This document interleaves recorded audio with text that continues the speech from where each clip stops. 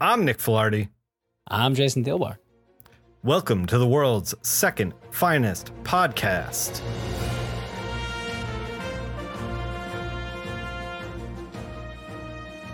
And we are in the To Read pile, where Jason and I tackle anything media related that we like. It's been weeks and weeks of the To Read pile, and I still feel like I struggle to introduce it. One of these days I'm going to write something down and it's going to stick, and then we're going to keep doing that. Today is not that day. Amazon affiliate links are below if you want to snag anything that we talk about. You can find the show on YouTube with a little bit of art added to it if you want to check out any of the books that we do. Jason. Nick. What are you pulling off the To Read pile? I'm pulling off, I had bought 3 books from a Fantagraphics sale a while back, and I'm pulling off Okinawa. What are the other 2 that you pulled off the Fantagraphics sale? Eden 2 and a memoir comic called Time Under Tension. Cool. I'm super excited to get to Eden 2. I mean, just like it's a full slipcase, like not even like a dust jacket. Did you get the because we both ordered when they were doing their like Black Friday stuff? Yeah. Did you get a little book plate drawing? I did for both of them. I got one for Eden 2, and I got one for what's the one for? I'll just I don't know. Can you read that? Yeah. I got a very different book plate. You got what looks like a man in a leather jacket holding a box of pornography. Yeah. I got like a weird deer, basically. Oh, nice. Oh, that might be. Oh no, it's a different artist that did the 2-headed deer for the Welcome to Night Vale podcast, which I have to get back to. I love Welcome to Night Vale. But yeah, Okinawa is a history of the island of Okinawa, which has been, I mean, I didn't know till this book, but which had been like a semi-autonomous region in Japan for most of its history, like up until about like imperialist Japan, you know, and it opens at World War II.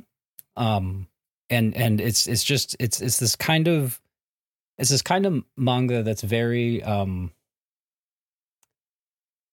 it's definitely this sort of old school style. Sure. Which and I think that isn't the artist he's considered like one of like the kind of pillars, right? Like this like is he? master. I'm not sure. What's the artist's name? Susumu Higa. And there's even an interview with him in the back of the book, but and he's like a native of Okinawa, and there are stories in here of like I think he was a kid during World War II during the fighting. But it's 500 pages. It's a nice heavy book.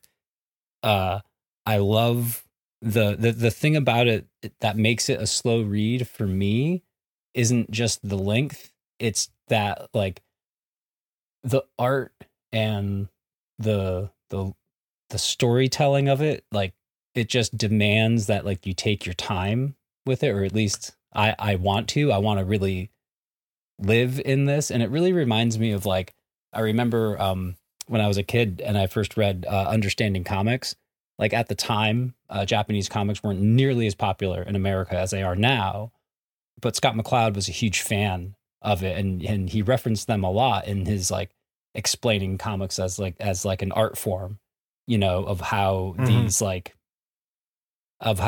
simpler figures as people with set into like hyper detailed backgrounds really gives you such a sense of place and gives the figures like they pop like out of it, but it also draws you, it's the iconography of it like kind of draws you into just sort of being there.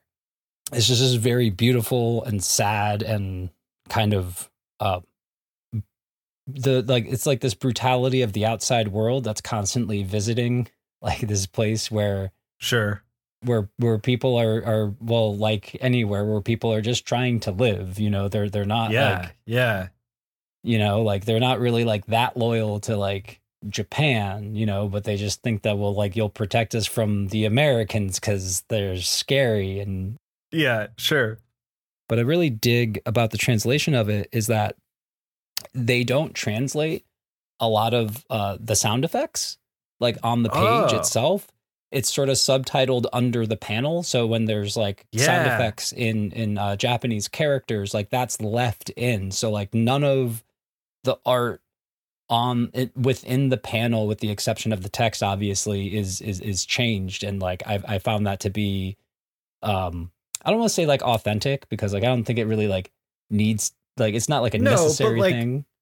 the sound effects have a certain shape to them, which like affects the composition on the page. So it like it not only does it like it's the best artist's intention, but then it's also kind of like this feel of authenticity. Like Okinawa doesn't feel Englishized, you know? It's like it Yeah. feels like you're in Japan. Yeah, yeah, and it feels like just like a subtitled movie, you know, Sure. like that. Yeah, yeah, yeah. You don't change anything else. Don't, you know, you don't like go through and like change like, you know, signage or whatever like in the Yeah. background of like a Japanese film. Like you put subtitles on it. Um, but it's just it's a very demanding book, but it's just so gorgeous and kind of it's very obvious from the outset, and from like a lot of just beautiful color, like water paintings, that there's just this like love and connection to a piece of land, to like a place, Sure. and like something that like I've never really like felt myself, you know, like I really I like where I live enough, but like it's You've never always felt that way with Connecticut at all? no, no, it's it well, because That's it's man, that's kind of funny because like I left Connecticut when I was 18 and like yeah.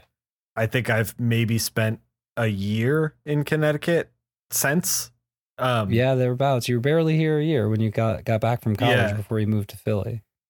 And I've like moved around a lot, so I always felt like, oh, maybe if I had stayed in Connecticut, I would feel that connection to Connecticut, like maybe like that sense of community and connection. And you're over here like, nah, dog, nah. Because it's to me it's just always about like the people, right? Like it's like Sure. you know, it's like I love like there's this porch at my friend's house. They have a bunch of apartment units in one house, and there's this big porch that like a bunch of us would just hang out on, because it's this nice huge porch, and we can like grill, Yeah. and the smokers can smoke, and like, and people are like, well, so what do you do? And like, I don't know. Half the time we just kind of get drunk maybe and just bullshit. Like, you know, I like it's think not that like I okay. I don't want to tell you what you think. yeah. But it sounds to me like you do have a connection to these places, but maybe I don't know, you're undervaluing it a little bit. Because I was thinking about this, Maybe.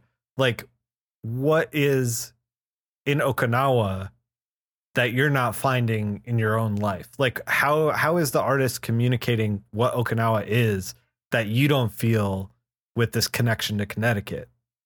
I think it might be there seems to be this very much this like rooted nature to it, you know, and even Okay. from a few characters who aren't like originally from like the island, who like end up on the island, like Hmm. they already feel like they feel the community there, you know. But I guess it's a lot of the art and the way I feel, the expression from the artist of um the care that he took in every panel, like in every Yeah. background, you I've know. I've read that a lot of the art, especially the backgrounds, are like lovingly rendered by hand in this Yeah, book. That like everything is beautifully built. And then like the characters are extremely cartoony, almost to the point where it's kind of hard to follow at times. You got to watch for like very subtle things to like notify you of which character is which kind of thing. Yeah, that becomes kind of an issue a little bit, but I feel as though I get the rhythm of it. It's kind of like, because it's in the original right to left, Right. so it's sort of like, if you don't read books like that all the time, like it takes you a good, like, 10 pages or so to get used to the, Yeah, like, oh yeah. wait, my eyes are supposed to follow, Sure. this way. And I feel like it's that way a lot with the characters, but I think that's a fair criticism of it. Um, Sure. and which is fine too. Like, I'm not saying that, like, I don't like pine for like that kind of thing, but because I love seeing other people's like love of a thing, Sure. Yeah, and this absolutely. very clearly is that, it's very clearly like this, like, it's like what, like, a lot of people rightfully say about one of the many things that, like the fucking AI hacks like miss, is that, no, I want to see something made by a human, because Right. like you're not going to get this like from a machine. You're not going to get these like subtleties like in it, even if the Yeah. Yeah.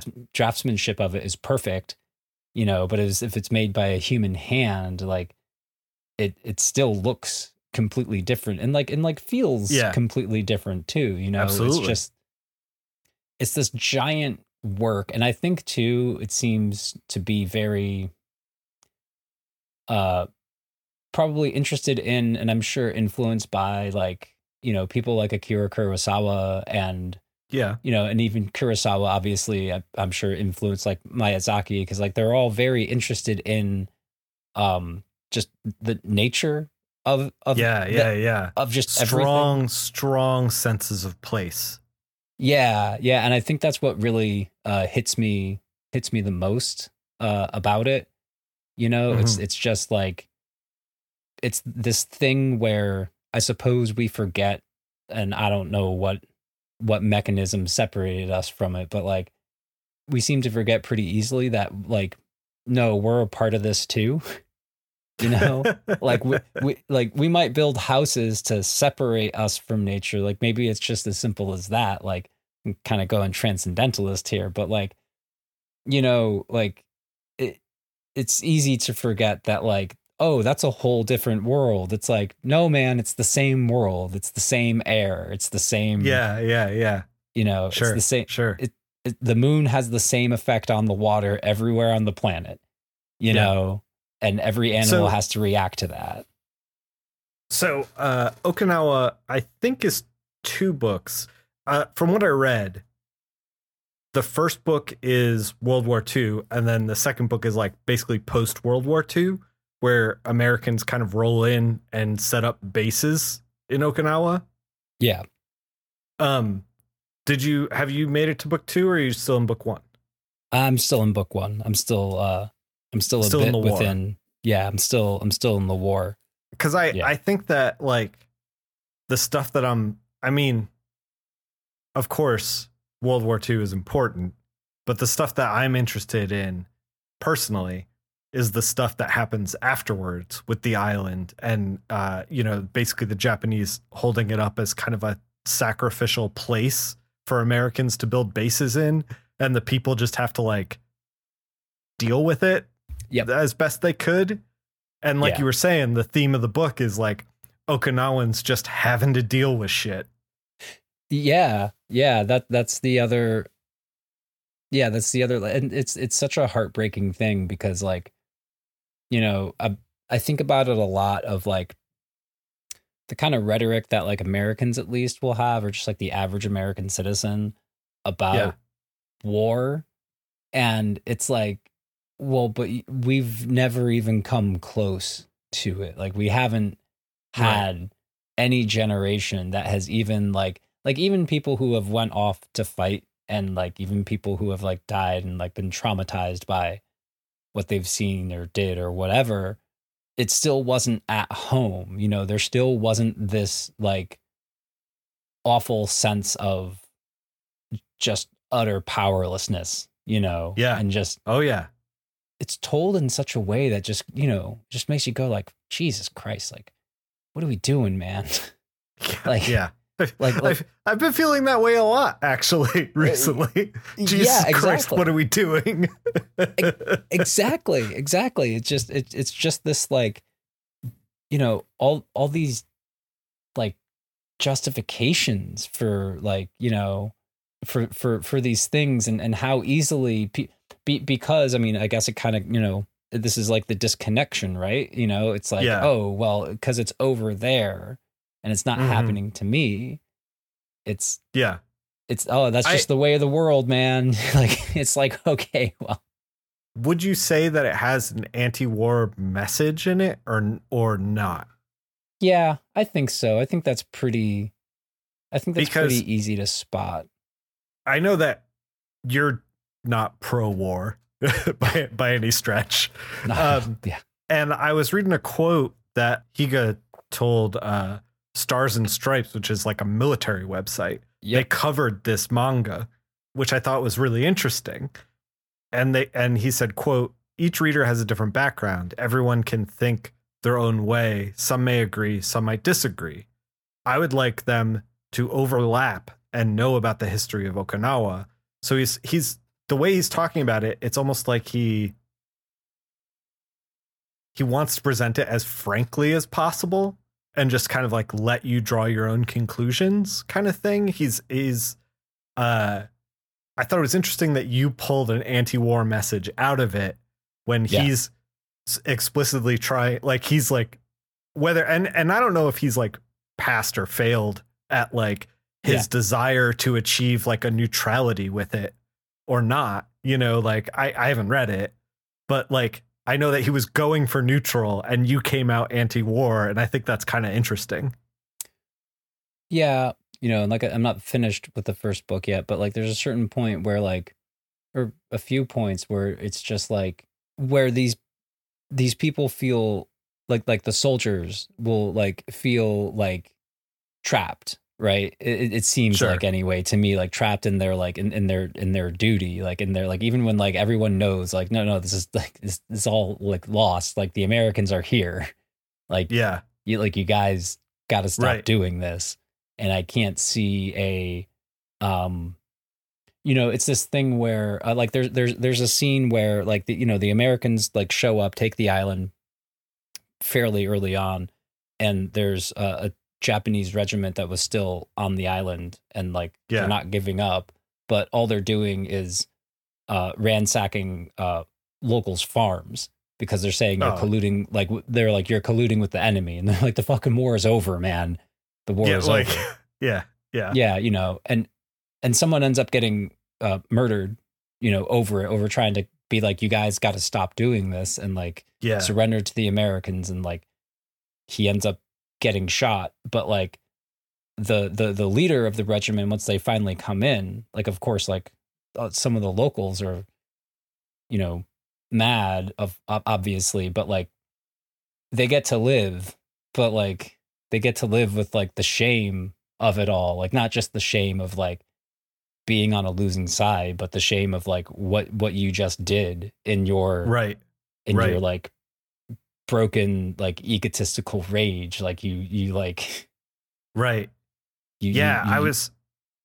was reading about how one of the things that he wanted to capture was that like the Americans were really taken aback by like the Japanese will to like fight to the last man in World War II. And one of the things that he wanted to highlight was the Okinawans are just as taken aback by the Japanese willingness to fight to the last man. They're like, it's when we think about like Japan, a lot of times we think of it as like a very unified place, but it's all these little islands and all these different little cultures. And Okinawa is just very different than mainland Japan.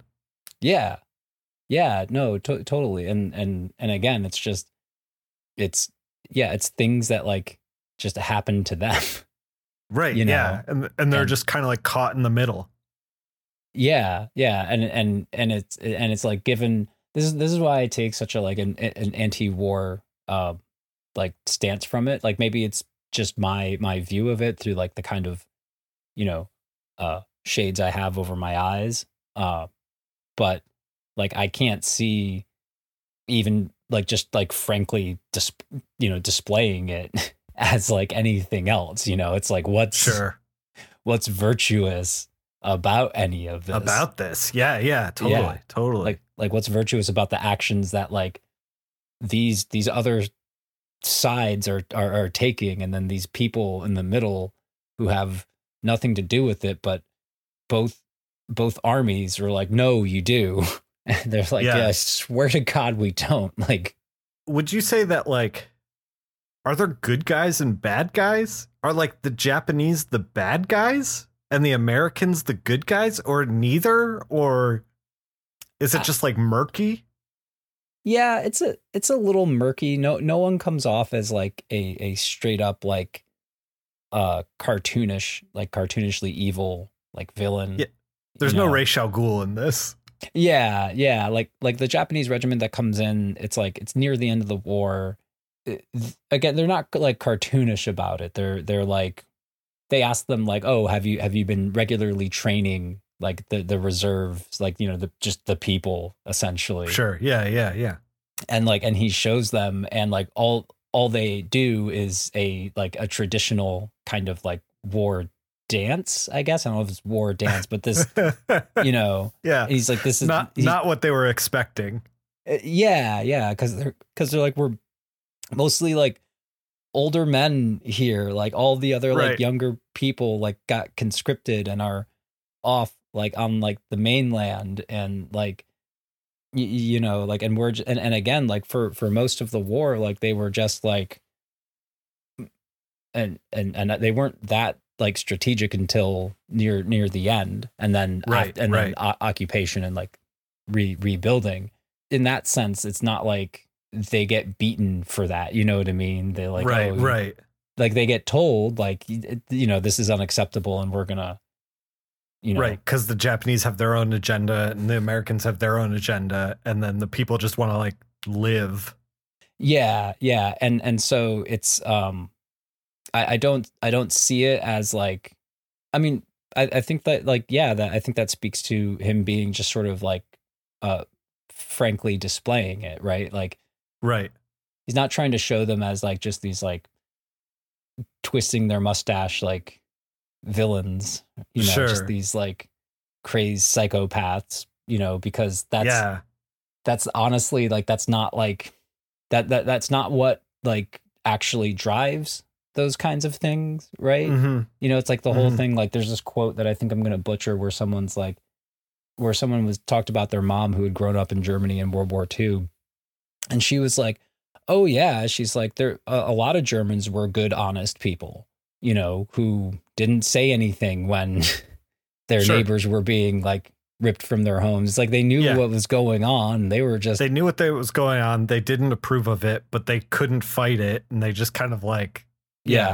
Well, but we're also, it's like that's I like how that stuff like happens, right? Like you can't totally because you can easily get lost in just saying like, oh, Hitler was a monster. It's like, well, in a sense, yes, totally, but like also like he was a human being, and like you can't separate that. Like you can't separate that. Like he was a person, and like by just saying this person or this organization or just this thing is just purely evil, just immediately discounts any kind of mechanism or history of like how they got there, because it's just like, oh well, no, they're evil, that's why they did that.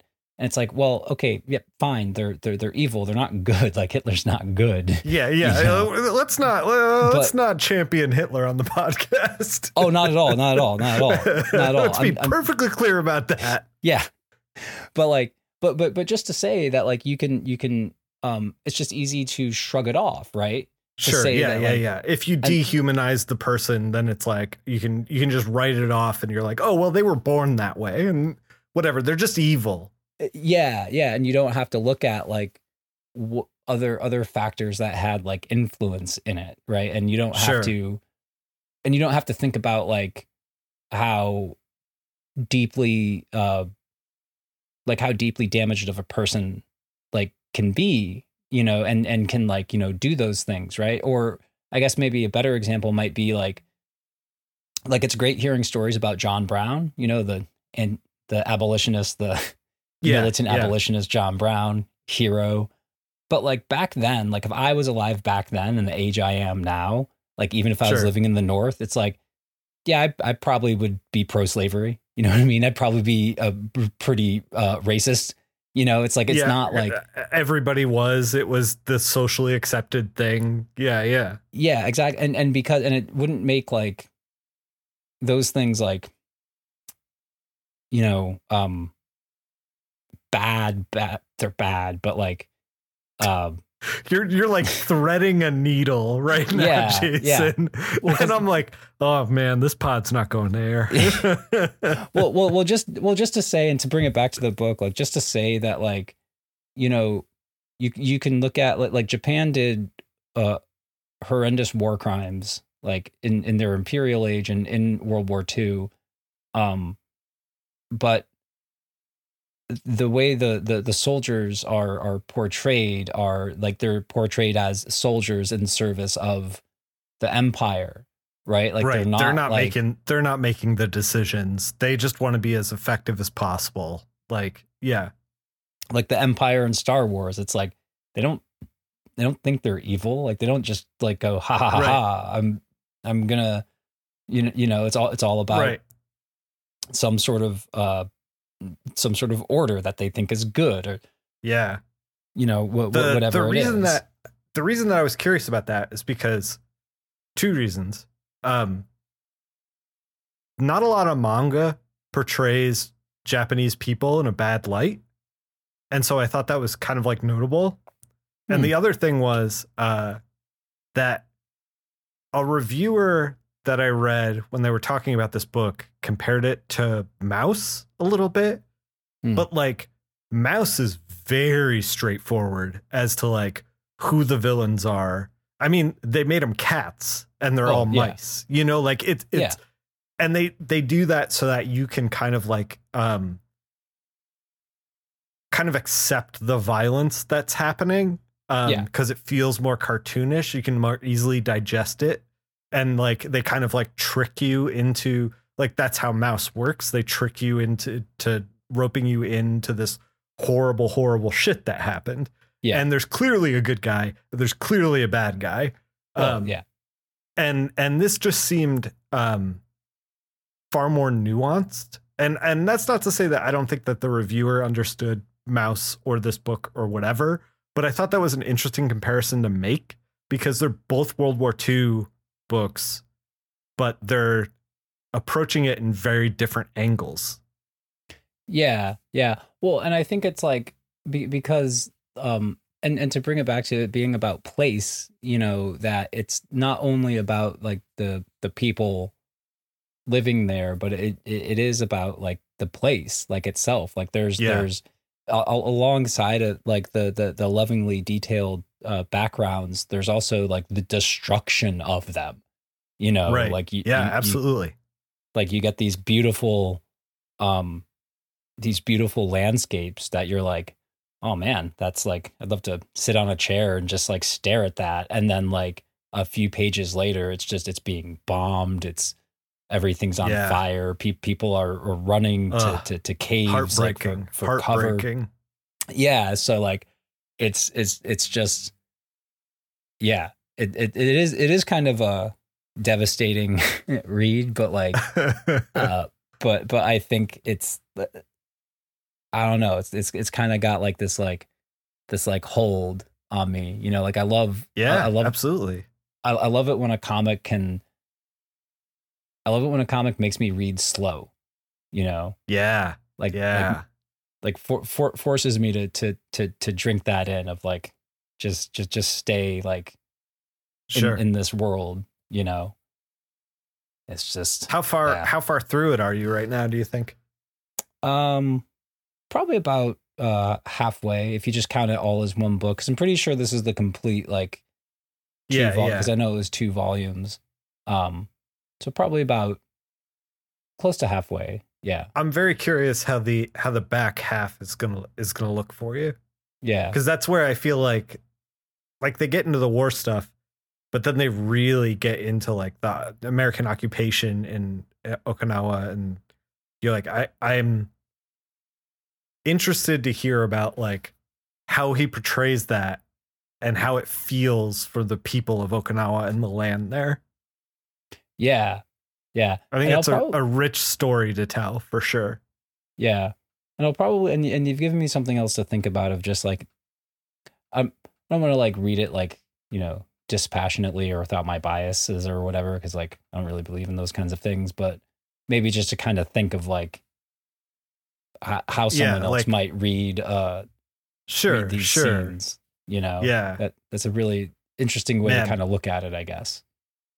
Well, I guess Okinawa also like, and a thing that I take from it a lot is that it is very much a, you know, like the man's a historian. Yeah. You know, and I think maybe that was probably part of a view he was taking, and didn't want to have like any kind of like overall point to it, you know. Sure. Just showing like you said, like this here's is what happened. Yeah, like this is what happened. Like this is you know, but I think that like he does like such a amazing job of, and I don't think it could have been done in any other medium of putting you in that place. Yeah. You know. Yeah. Like that's powerful. Like, yeah, like it just immediately like puts you there.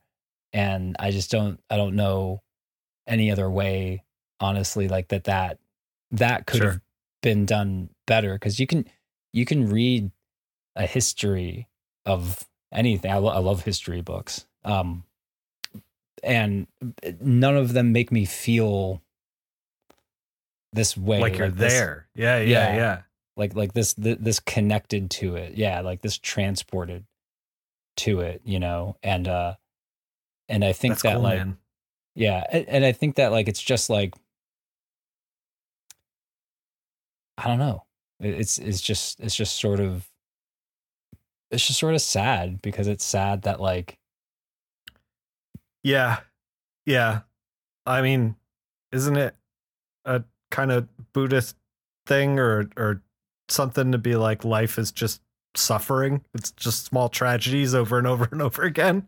Well, yeah, pretty much. Jason, we cannot keep talking about small tragedies. Yeah. We have to octane up this podcast. It's a heavy book, Nick. It's a heavy book. In weight and in metaphorical weight. So sorry for getting it's okay. It's okay. A little heavy. I read. Yeah, what are you reading? I read something that is not metaphorically heavy at all. I read The Human Target by Tom King, written by Tom King, drawn and colored by Greg Smallwood. Jason, this is the second Tom King book I'm bringing in as many to read piles, and I did not plan it that way, nor am I advocating for Tom King, really, because like both books were good, but not great. But he keeps working with these artists that I love, that I'm like, I just want to buy everything they do. Like Phil Hester was in the Gotham City Year One. And I'm like, yeah, give me all the Phil Hester. And this book was the same with Greg Smallwood, just like firing at a different level than like everybody else around him right now. I will appreciate this. And I've only read his Mr. Miracle, but it does seem, and I love the art in that. I'm forgetting the artist right now. But, Mitch Gerrits. But it does seem to me, and I do kind of love this about Tom King, is that like he very quickly recognized like the kind of clout that he has, and so he's probably just like, I want to work with this person, you know. He's just like hell yeah, I get the pull. What's going on? Yeah, you know, he can pull anybody he wants into whatever project he wants to work on, you know. Yeah, and I think that's kind of cool to like, you know, use your definitely. That is some power that not everybody gets in the comic book industry, for sure. Yeah. Let me talk a little bit about Human Target in general. if people don't know who Human Target is, that is fine.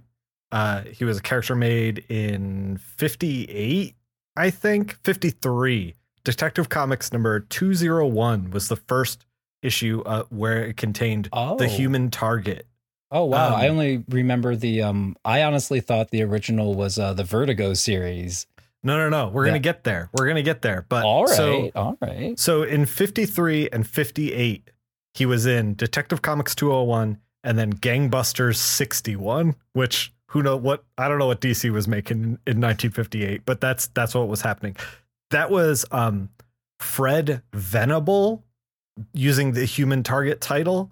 And then from 1972 in Action Comics 419, he was Christopher Chance. And the Human Target has been Christopher Chance since then. And he kicks around through the 70s in Action Comics, and then eventually he has a small run in Detective Comics, and mostly in backups and that kind of thing. And kind of peters off. Like he's got like every year there's like at least one Human Target story coming out through the 70s and into the early 80s.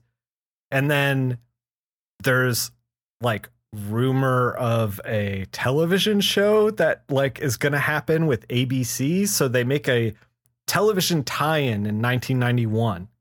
And the television doesn't go anywhere. It was supposed to be Rick Springfield played the Human Target, and it just didn't happen, which is a crying shame because I would have absolutely loved to watch 1991's Human Target starring Rick Springfield. I can just see like the smile on your face as you're reading that, and then the frown when it never got to made. Disappointment that we don't get it. Yeah. So that was like the nail in the coffin for Human Target, the intellectual property, for a while. And then, like you said, in 1999, they kind of revamped him in Vertigo. So he had what did he have? 1999 had a miniseries of 4 issues.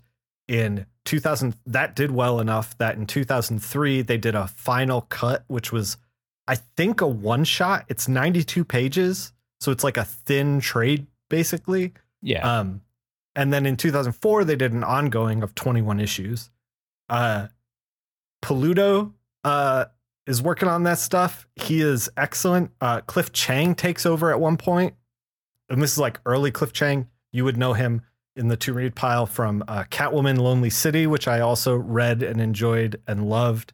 You should pick up Catwoman Lonely City. You should pick up anything Cliff does. He's great. And then the other Cliff note that you might know Human Target from is there was a television series in 2010. They finally got it off the ground. However, the television series is very different than the actual Human Target character. Yeah. So the concept behind the Human Target is that he is a master of disguise. And that includes not only prosthetics and things like that, but also just like noticing people and noticing like the lies that they keep and the truths that they display and these kinds of things. And he is so good at it that he can impersonate anyone on the planet. And so he gets hired by people who have threats on their lives. So if somebody wants to kill you, you hire the Human Target. And then what happens is he stands in, he like becomes you for a while. He runs your company. He does whatever it is that you need to do. And then eventually the attempt on your life is made, but it's the Human Target getting shot at, not you. And the idea is that he gets killed and then he solves his own murder, basically. And they didn't do that for all I remember from the TV series that got made was that I'm pretty sure it was on Fox, and I'm pretty sure it starred Thomas Jane. That's about.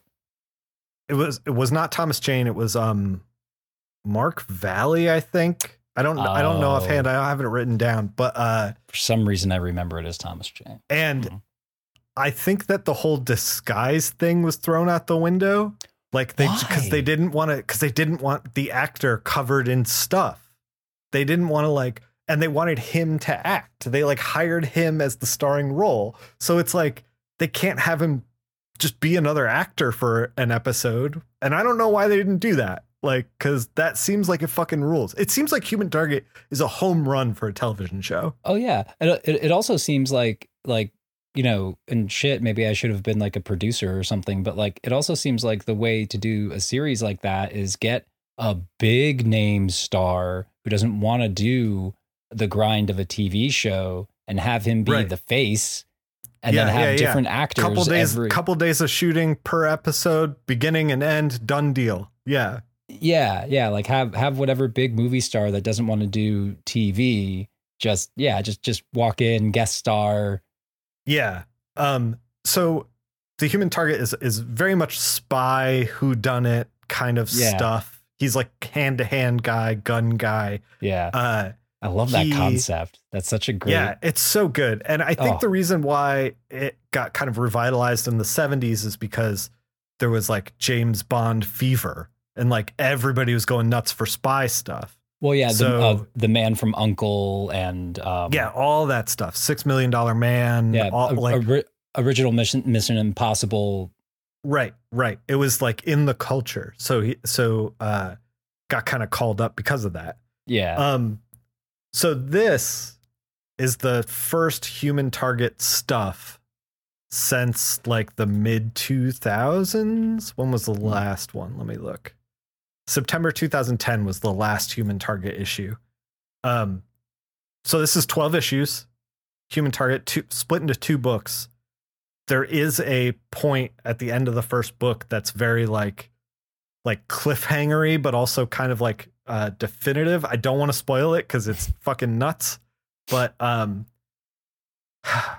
Human Target. How do I talk about this? So Greg Smallwood drew the fucking shit out of it. Like he has had a couple of threads on Twitter where he talks about his process, and I'll link those down below for anyone who wants to peruse them. It has a very unique visual style to it. He's pulling from a couple of different sources. He's pulling from paperback book illustrations from like the 50s, 60s, 70s, specifically artists like Michael Hooks and Robert K. Abbott. If you are familiar with like pulp novels or like old kind of stuff like that, it's very much in that style where it's very well rendered, like faces and hands, but then like loose rendering for clothing, and that gets reflected in the work. Like he does these very tight drawings and this like kind of loose color, and he renders where he needs to and he leaves it alone where he doesn't. There's this thing that happens in comics where you got to know where you put your time in order to like effectively get a book out, and you got to know where to abstract and what you can get away with and how to build the visual language in order for you to abstract, you know? So it's like, if you look at like your modern Batman book, they're just rendering everything. Like everything's drawn really tight. Everything's rendered really well. They're trying to get it as like, not photoreal, but like this kind of heightened realism that they want for like Batman. This book says nuts to that. This book is like, I want to make this thing. Oh, I say but Greg Smallwood is drawing this thing. Greg Smallwood is making this thing feel like a pulpy paperback novel from the 60s as the Human Target tries to solve his own murder. Let me tell you about the murder. He gets hired by Lex Luthor to be like, look, I have to headline this like LexCon thing. It's like a Tim Cook Apple fucking press release thing where like Lex announces like whatever new iPhone he's making or whatever. Whatever the Lex Corp is making that year. A lot of people attend.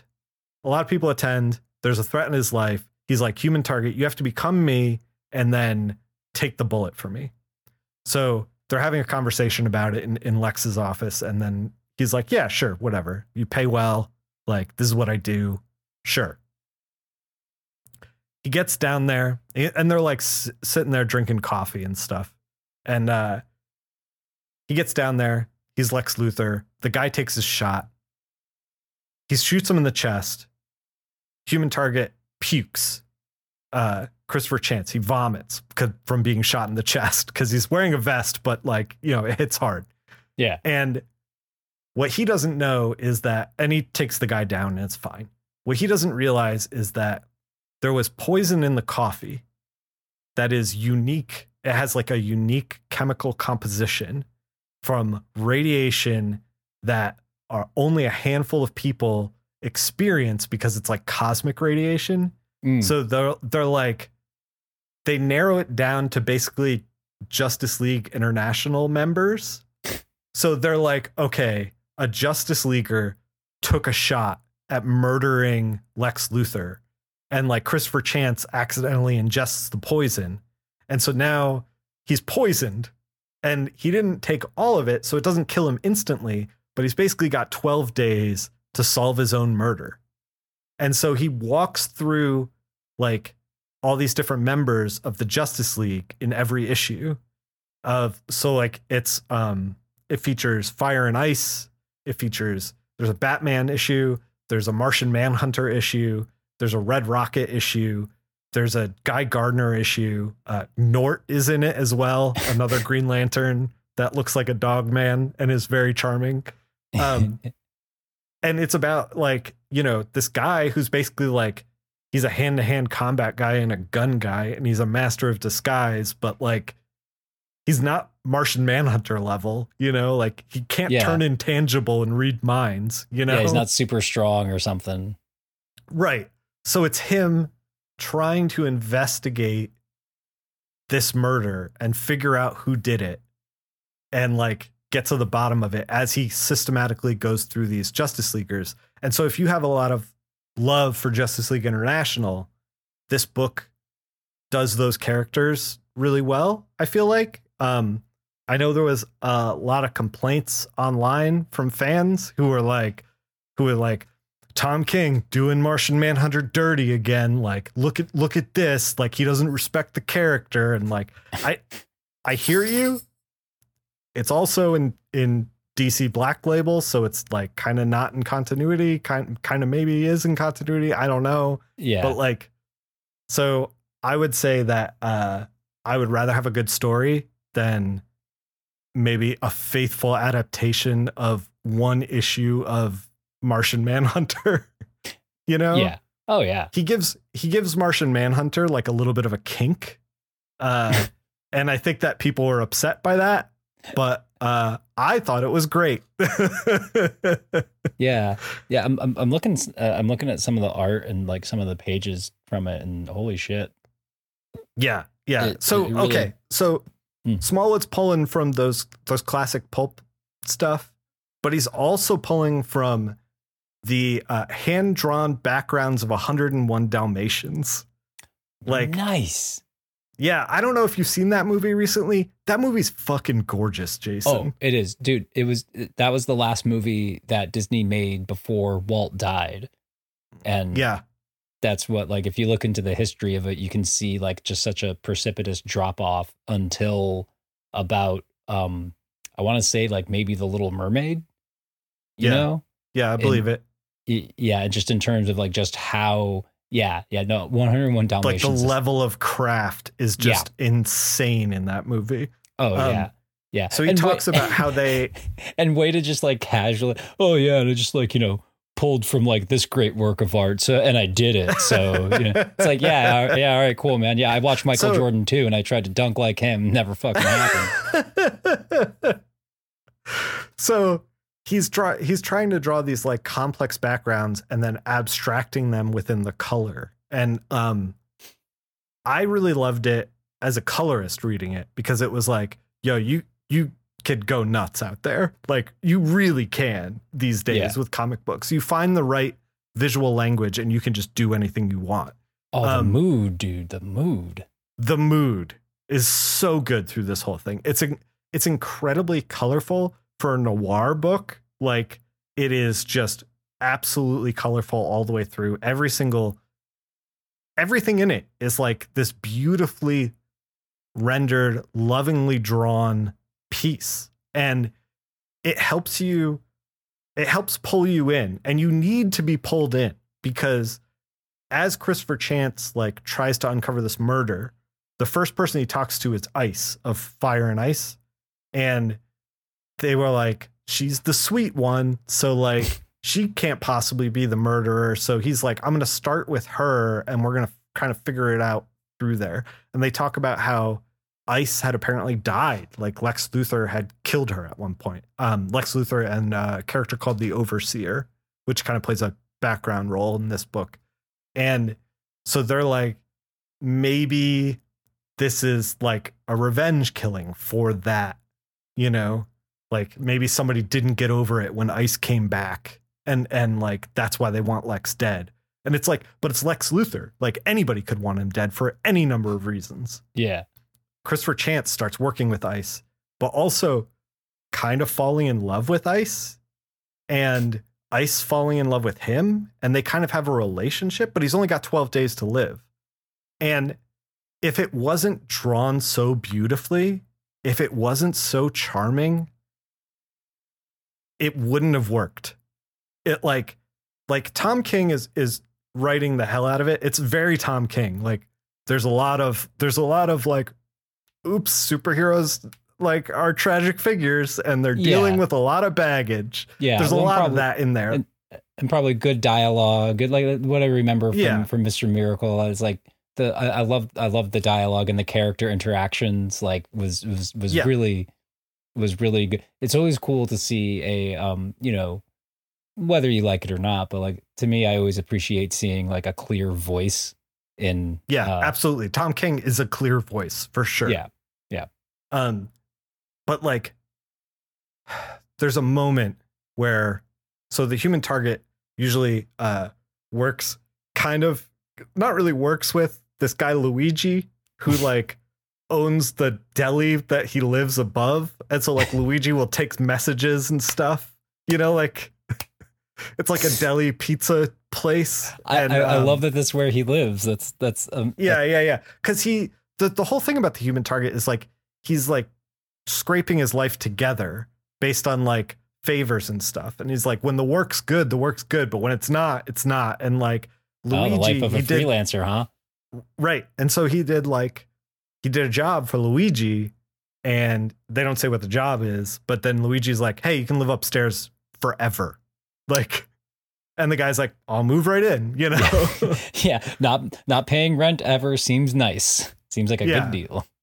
So like he goes into the pizzeria, he's talking to Luigi, and Luigi was like, he's lets Ice in upstairs, and he's like, you just let her into the apartment? And he's like, here's the thing. There are some girls out there you just can't say no to. and when they're talking about that, Christopher Chance, the Human Target, opens the door, and it's just a full spread of Ice just standing at the desk in like a nice dress. And it's Jason. If it wasn't fucking Greg Smallwood, it wouldn't be nearly as charming, but it is so fucking charming. Like you really, through the medium of this comic and the world that Greg has created, like he really, like Tom King kind of nudges you into these relationships, and Greg like pushes you. Yeah. And it really gets its hooks in you. You get wrapped up in the mystery. You don't want Christopher Chance to die. And I won't spoil how it ends, but oh man, great read. I would recommend it to anyone who is interested in drawing comics. Like this thing is a masterclass. And there's sometimes when I talk about this stuff, I'm remembering people who recommended books to me when I was like starting to do comics. Like I've been coloring now for 20 years. And so like I see a lot of what Greg's doing, and I'm like, this is interesting. This is really good. This is going to like change how I'm thinking about things. But like, I think that if you've made like 10 pages and you're like, I'm into comics, like I don't know that there's anything there that is going to be, you're not just going to get as a reader, you know, like he's working at such a high level that it's like, it's ideas that I think that if you are on his level, you're going to absorb. Yeah. And if not, you're just going to have a fun time. Yeah. Yeah. But you know what, that it might be worth though, like, you know, sort of as you're saying, like if you're early kind of into it, into like creating comics, like a book like this is worth to, I think, like try, try to like, absolutely. yeah. I read Watchmen, and I've read Watchmen over and over and over and over again. And then I bought Watching the Watchmen so I could see Dave Gibbons break down pages, you know, and like see like what the pencils looked like versus the inks and stuff like that. And like, I absolutely am missing some shit because I am not like a penciler by trade. Like I'm still struggling with that stuff. Yeah. So, but like just to see a master work is a treat in and of itself. Oh yeah. Oh, totally. And you're going to keep going back to that well. Yeah, well, that I think is probably like to me, it's always like one of the biggest marks of like, or to me, one of the biggest like compliments I can give to something is any book, comic book, movie that like keeps me coming back, you know. Yeah. That like that really like keeps me coming back, or how I always say, like, you know, huge music fan, that like there are like a good amount of bands where I'm just like, I don't know what I'm going to listen to, but like my favorite bands or, you know, my favorite albums, like, yeah, I'll just put this on. This is like, it's one of the reasons why like The Ugly Organ's always good. Cause it's just like, yeah, it's just back to front. It's a perfect record. I'm just gonna throw it on. Yeah. I know I'm going to like it, you know. Shit, man. I put Redline on the other day because I was like, I was writing for the podcast and I was like, I'm gonna put something on, and I just like Redline. Sure, it's great. I've seen it 3 times now. I'm probably gonna watch it 100 more times over the course of my life. Yeah. Well, and that's how you get to know like those little details. Like, absolutely. Like, yeah. and it reminds me of there's this great anecdote about Martin Scorsese's The Departed, where he was explaining how he took this motif from the original Scarface from the 50s, which like he loved, and which as a kid he must have seen so many times, because anytime in that movie that someone was going to die, there was an X somewhere in the background. And so if you look in The Departed, that's rad. Anytime, like the scene where Martin Sheen's character dies, he's like gets pushed off of a roof. And as he's falling, you see all these taped over X's on the windows because it was a new construction building. Oh man, that's great. That's great. Yeah. And it's that kind of thing that like, it's like that's another thing that you get as an artist, I think, from going back to work that you love. Like you start noticing those little, like, you know, you're like, oh my God, wait a minute. Every time, holy shit, you know, that's amazing. That, you know, right. And it just gets you thinking about detail. And these Greg Smallwood books, like I'm going to be coming back over and over and over through my lifetime. Like they're just so fucking good. They're just really great.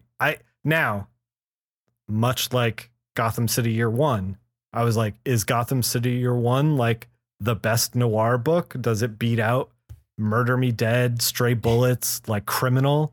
No. But it's still great because like Phil Hester made it great. Yeah.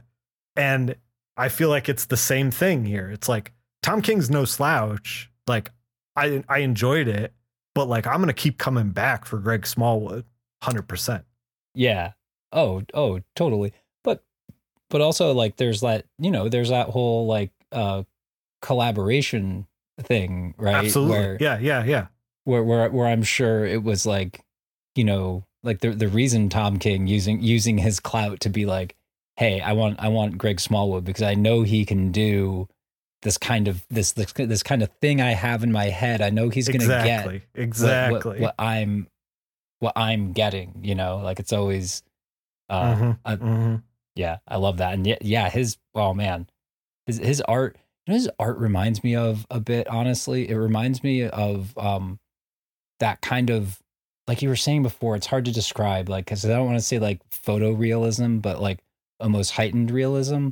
But it's that it reminds me of like Travis Charest, you know, like there was always Man, this. I don't see that connection at No, all. no, But go off. yeah, Off. hear me out. Hear me out.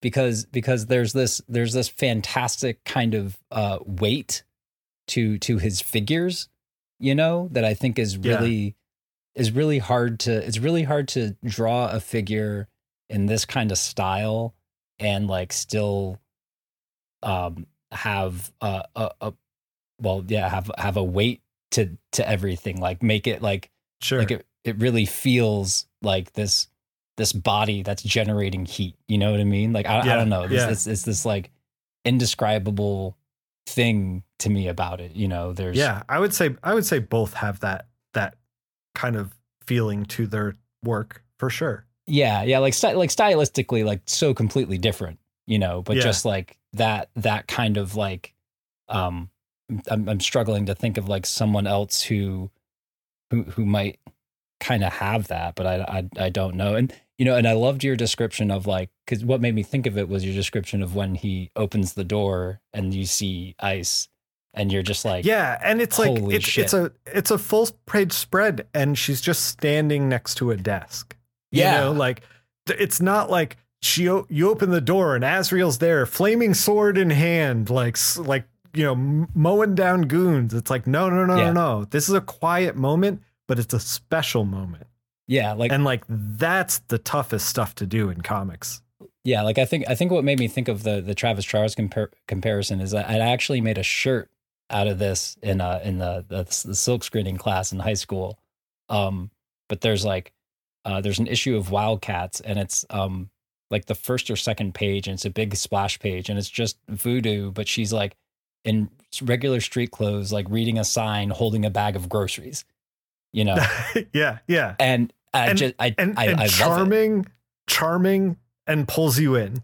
Exactly. Totally. Like it's just so hard, man. It's so hard to capture, and when you see it, you know, when you see it and it's authentic, it feels great. Yeah. Ha! Saved my comparison. Ha! Had to talk it out a little bit.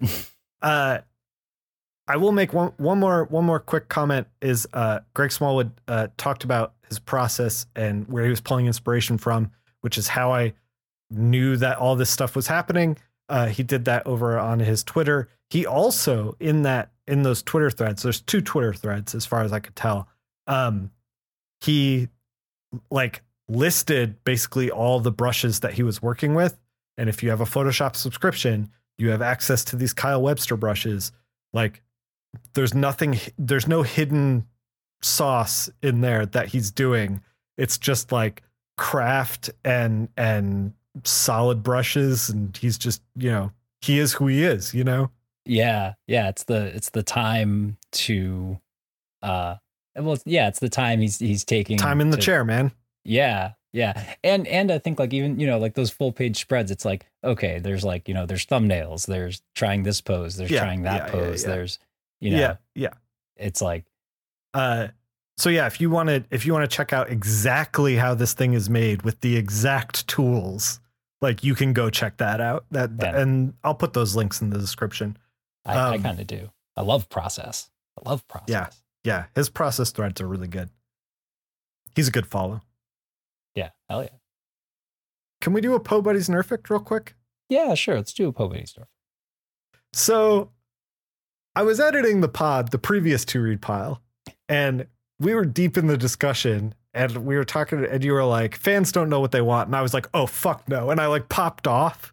And then when I was editing it, I kind of felt bad about that because like I approach things as a creator, and then I also approach things as a fan. And like, that was coming from a place of like, as a fan, what I'm looking for is to be surprised, and like that, the nature of that is something that I think that like a lot of fans have trouble like coming to grips with, because there's opinions, you know, like I might have an opinion like Batman always works best when he's in Gotham.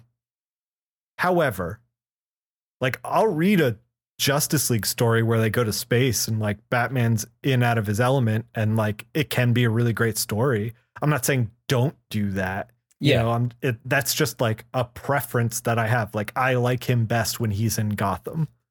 But like I also like actively as a reader want my preconceptions challenged. And I want my preconceptions challenged in a way where it's like, oh, I didn't even think about that. Like that is something that like, you know, is making me think about things a little bit differently. And you can't get to that space without being challenged and without being if you knew you wanted to get to that space, you could just go there. But the great thing about media is that like we can whisk you away to these ideas and challenge these ideas that you have in preconceived notions. And that's what I really love. And that's why as a fan, you don't know what you want. And I don't think I like really articulated that very well. We just kind of popped off and then that was it. Well, you know, I think another a good popular example of that is like, and at least one of my favorite stories, it was pretty well done and I just loved like the twist of it all, but there was that great, I forget the name of it. I think they turned it into a DC animated movie too, but there was that great JLA arc that Mark Waid wrote where all the members of the JLA are being taken down by these like very specific attacks.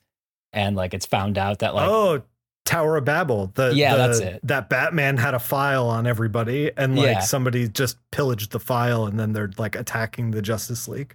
Yeah. And like, and when they confront him about it, he's like, yeah, of course I did. And then he just leaves. He's like, I'm not sorry about that. And it's like that. Yeah, that's a really interesting out of Gotham thing for Batman to do. And Absolutely. it also seems like kind of within character, but also like a little like, you're like, did he overstep? Is it kind of, you know, like it's just, right. It's interesting. What are the ramifications of this? Where is it going to go next? You know, like that kind of stuff. Yeah. Yeah. And like, that's something that like, I would never be like, I want this. Like, but like reading it, I'm like, this was a fun time. I really like that arc, Tower of Babel. Yeah, exactly. And I think that like, you know, maybe what we were trying to get at is that like, as a fan, like, let's take you as a fan of saying, oh, well, like Batman should just stay in Gotham. Like it's it's when Batman like works best. It's like, okay, but then like, you know, you're not going to get this interesting story. You know, right. You're not going to get this surprise of like, oh shit. I want to be like surprised and thrilled and taken to a place that I don't expect. And I can't do that if I also know exactly what I want.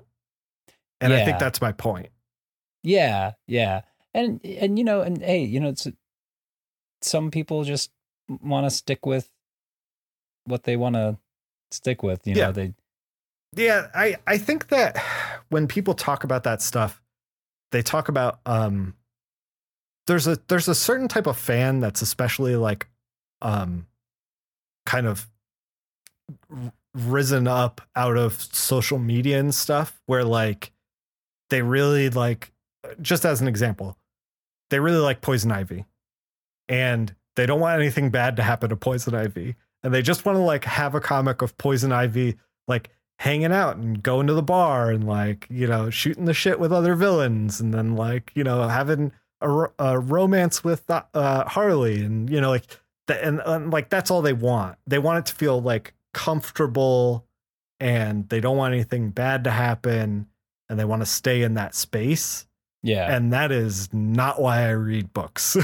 Yeah. And, you know, I think, and on the other side of that, I think there's also this, like, you know, on the one hand, it's great where like, you know, like Patrick Wilhelm, who like we mentioned on the last two read, does like, you know, media, but mostly film sort of like breakdowns and critiques, you know? Yeah.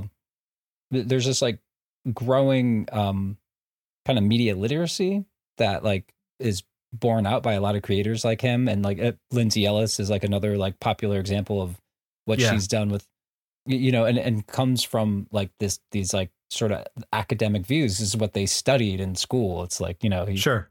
And that's great to get that, and it's great to encounter media that way, and to be able to understand it, break it down, like this like thing that you love. But I think it also kind of like fools you into thinking of like, what's best for, it's like, oh, well, maybe they should have done that, or maybe you should have done this. It's like, well, I mean, maybe you personally would have found that more satisfying if you were writing it, Yeah, but like, we Monday morning quarterback a lot of Bat books like from the 90s, and it's like, well, nobody was making books like that at the time, so like they, nobody knew, it's like we're like, oh, we're fixing it in a modern way, where it's like, back then in the time period, like they didn't have that luxury. I think it's easy to trick yourself into thinking like, I know what's best. And like I was saying with the Greg Smallwood stuff, I was watching a video where they were like, they did Martian Manhunter dirty, and I was like, fucking good. Like I was like, I want like to build on these characters. I don't want to see the same thing over and over again. It's like the trap you fall into, I think, of when you haven't done that much interesting with a character, and especially like a character that's been around for a while, and you as like the publisher or whatever feel like, well, we can't, I don't want to go too far with this character, because he's Spider-Man. It's just, he's Peter Parker. And then all of a sudden you have the Clone Saga, Right. Because you try to make this big swing where like, you didn't really need to go like that big of a swing. Like you could have done so many other like interesting things that like, I'm sure continued after. I would counter with the fact that like they basically just big swinged their way with Riverdale, like in a really like powerful, meaningful way that like needed to happen. So like sometimes you get the Clone Saga, and sometimes you get like a Jughead the werewolf, Yeah. And, and I will say that like, not that I've ever like revisited the Clone Saga. Like, I don't even think I was really reading much Spider-Man at that point anyway, but like, I mean, sometimes the big swings don't work, but I think that like, stuff like that is kind of like a function of like, oh, well, we have to do a big crossover. Like we have to do a big event. It's like, it's like, no. I mean, pitfalls of the industry, but I feel like that's out of the scope of what we're talking about with fandom and stuff. Oh yeah. I guess I just mean to say that like, there's only so much of the same style of story that you can do. Oh. Yeah. And so like, that's kind of what you're going to get if like, you just want the same sandwich every day. Right. Like, yeah. Like when you want something different because you haven't even tried to like just step out like just a little bit, like with the Tower of Babel thing, it's not like completely out of character for like Batman to do that, but like, right. Just step out a little bit. Like he didn't have to like drop a nuke, like.